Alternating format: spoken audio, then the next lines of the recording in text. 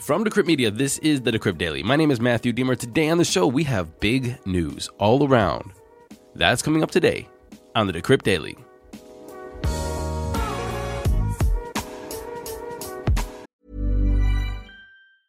There's never been a faster or easier way to start your weight loss journey than with PlushCare. PlushCare accepts most insurance plans and gives you online access to board-certified physicians who can prescribe FDA-approved weight loss medications like Wegovy and Zepbound for those who qualify. Take charge of your health and speak with a board-certified physician about a weight loss plan that's right for you. Get started today at plushcare.com/weight loss. That's plushcare.com/weight loss. plushcare.com/weight loss. Good morning, everybody. Welcome to the show. Today is Wednesday, May 4th, 2022, and you are listening to your Democratic nominee going into the general election for Ohio's 7th District. We won our race. Thank you. I appreciate that. Thank you. Just kidding. Let's get into those crypto prices. Here comes the money. Here we go. Money talk. And I'm recording this at 11:56 a.m. Eastern Daylight Savings Time, about noon. It's going to be way late today. As you can imagine, we just had a lot of phone calls this morning. I had a lot of things to do, and it threw me very behind today.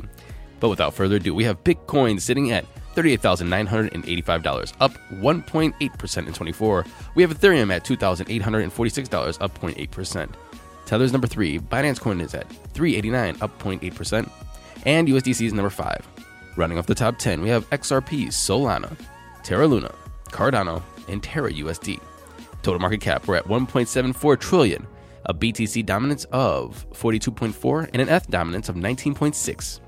And now it's time for Coin of the Day. Our coin of the day today is number 131 on CoinMarketCap. It's Ape NFT, ticker NFT. How did you get that ticker? Good job. Its price is very, very low.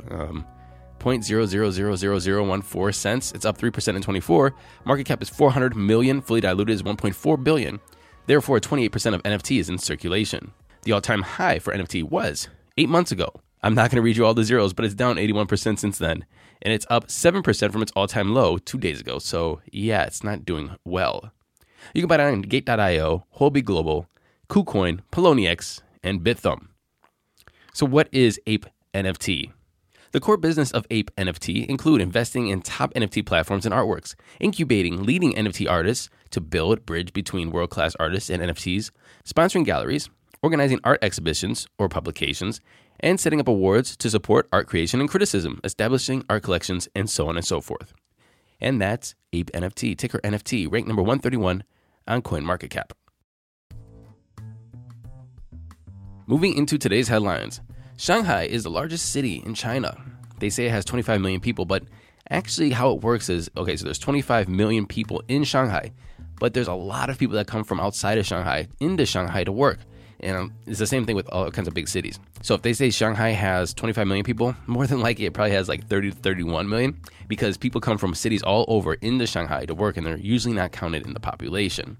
And you'll see it in Beijing, in Shenzhen, all over China. But anyway, as you know, Shanghai is locked down because of COVID, and people are finding novel ways to vent their frustration over the country's zero-tolerance COVID policies. One of them is Simon Feng, a 49-year-old freelance designer from Malaysia who's been living in Shanghai for the past 9 years. Last month, he started making satirical illustrations depicting life under lockdown, taking inspiration from Mao-era propaganda posters and putting them into NFTs and selling them for about 0.1 ETH a mint. Feng's artwork includes mocking the PCR testing procedures, as well as residents demanding for government food rations. I choose the Mao-era propaganda style for these pieces because some people are saying that the lockdown situation is taking Shanghai backwards. Feng continues to say, in each artwork, there is a unique story inspired by true events which have happened, but most are added with a dash of humor. This is an interesting story. Dick Merriman. He's a 79-year-old computer engineer, and he got a reminder last month when Jump Operations, the holding company for crypto giant Jump Trading, put the screws on him to obtain wormhole.com, and this is a domain that he's owned for a long time, and it has an email that he created for him and his wife.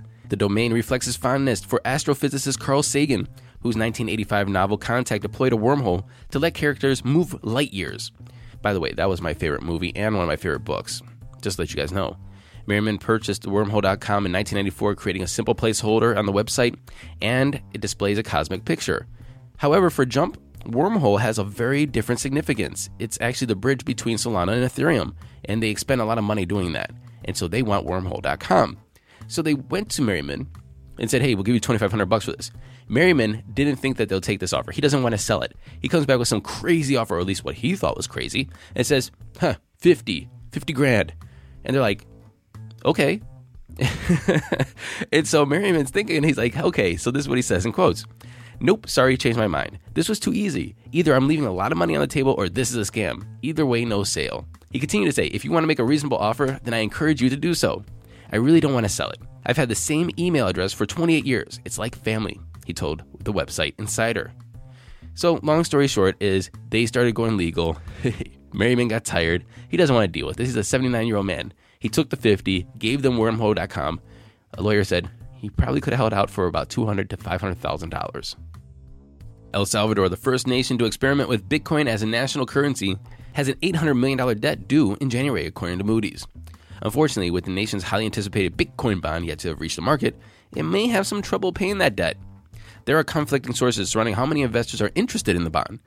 Bloomberg suggests that it has garnered no support, while the nation's finance minister claims it's 50% oversubscribed. Nevertheless, with the government yet to introduce the legislation necessary for the bond to move forward, the clock is ticking, and they're going to have to pay that debt soon.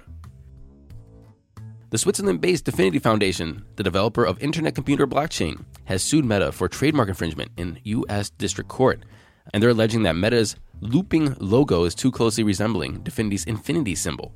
Dfinity has asked the court to order Meta to stop using the infinity symbol. It's also seeking any profits that have resulted from the alleged trademark infringement.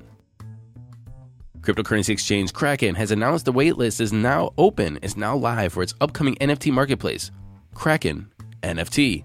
The platform is boasting zero gas fees for NFT sales and transfers, a built-in rarity tool, cash or crypto payments, and support for Ethereum and Solana NFTs on launch. The SEC, or the Securities and Exchange Commission, is expanding its crypto investigations unit. According to a statement, this expansion would bring the number of personnel up to 50 overseeing the fast-growing crypto industry.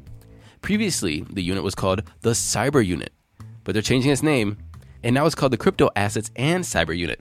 They'll be focusing on crypto exchanges, lending and staking services, decentralized finance, or DeFi, stablecoins, and NFTs. And the other big news of the day.